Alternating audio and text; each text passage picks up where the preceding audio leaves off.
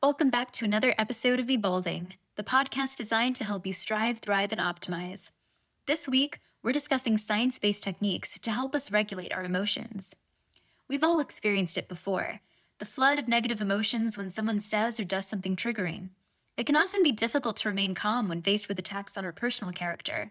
Sometimes criticism has less to do with us and more to do with the lens through which someone is looking, in light of their own values, hardships, and experiences.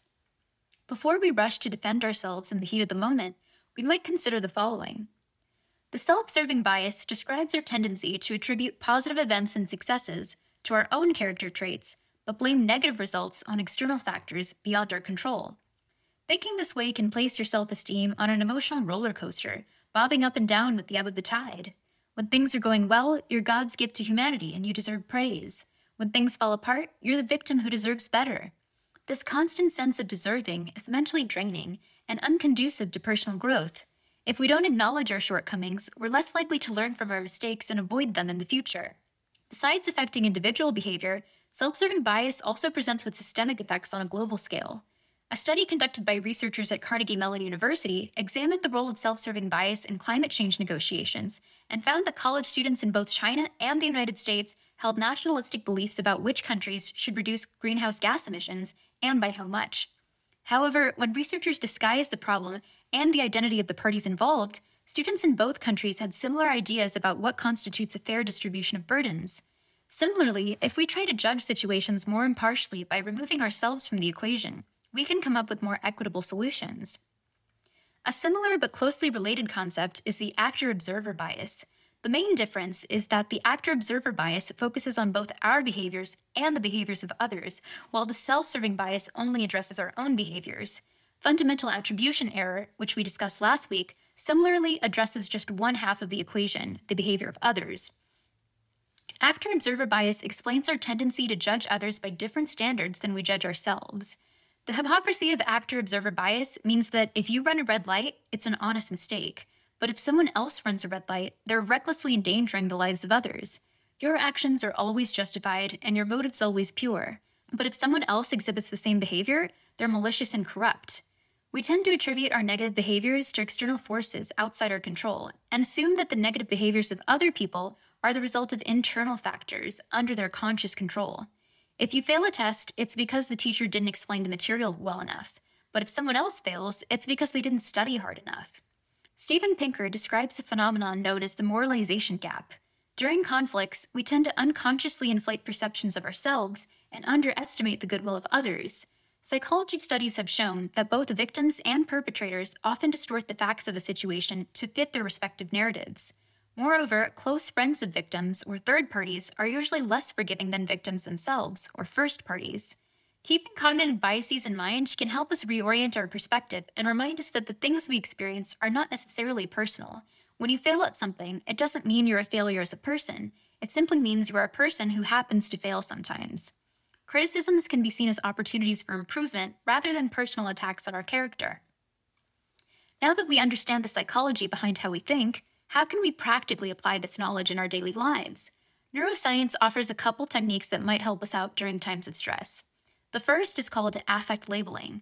On the People Scientist podcast, neuroscientist Stephanie Caligiuri explains that the logical part of our brain can inhibit more reactive emotional parts like the amygdala, involved in fear, aggression, and anxiety, and the medial zone of the hypothalamus, which regulates defensive behaviors.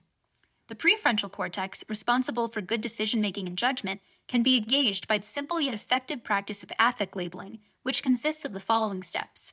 1. Stop and take a deep breath. This will help inhibit autonomic arousal and reduce stress. 2. Label the emotion you are feeling and be as specific as possible. You might say something like, I feel angry, or I feel afraid. 3. Identify the source of the emotion and ask yourself, why do I feel this way?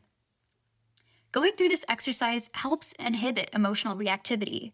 In studies, the practice of affect labeling has been shown to reduce the intensity of negative emotions, as well as heighten the experience of positive ones. Neuroscientist Andrew Huberman takes this advice a step further and advocates using a second technique called the physiological sigh in order to reduce autonomic arousal and impulsive reactivity. The physiological sigh consists of 2 deep inhales in a row, without exhaling in between, followed by a full exhale through the mouth to completely empty the lungs. The action of the double inhale serves to pop the air sacs or alveoli in the lungs open, allowing oxygen to enter and carbon dioxide to be exhaled during the sigh out. Our bodies naturally perform this pattern of breathing every 1 to 5 minutes during sleep and waking hours. A brain region called the retrotrapezoid nucleus is responsible for triggering these sighs whenever carbon dioxide builds up in the brain or blood. Huberman explains that meditation practices can also help create a gap between external stimuli and our impulse to respond to them. A third strategy we can implement is to stay nourished. Paying attention to our nutritional status can help modulate our stress response. Up to 86% of us may not be getting adequate amounts of magnesium in our diet despite normal plasma levels. Magnesium insufficiency can present with irritability, fatigue, anxiety, muscle weakness, and a lowered ability to cope with stress. Magnesium counteracts stress responses by antagonizing NMDA receptors, increasing GABA release, reducing cortisol levels, and facilitating the production of serotonin. Lack of sufficient dietary magnesium can therefore perpetuate the stress response signal in the brain. Consuming too much alcohol or caffeine can further exacerbate the problem by causing rebound hyperexcitability in the brain and increasing anxiety. Magnesium-rich foods include pumpkin seeds, dark chocolate, cashews, spinach, and black beans. During times of physical or psychological stress, such as prolonged fasting, sleep deprivation, or intense exercise, our demand for magnesium may be even higher. Supplementation is sometimes necessary in order to meet our daily requirements. Used in conjunction, the strategies of affect labeling, physiological sigh, and magnesium replacement can help us to respond more rationally when provoked. I'm not saying we need to be as stoic as Spock or perfectly in control at all times, but implementing these simple tools can go a long way towards better understanding and more fruitful conversations. Next week, I'll cover tips for more productive disagreements. Until then, thanks so much for listening.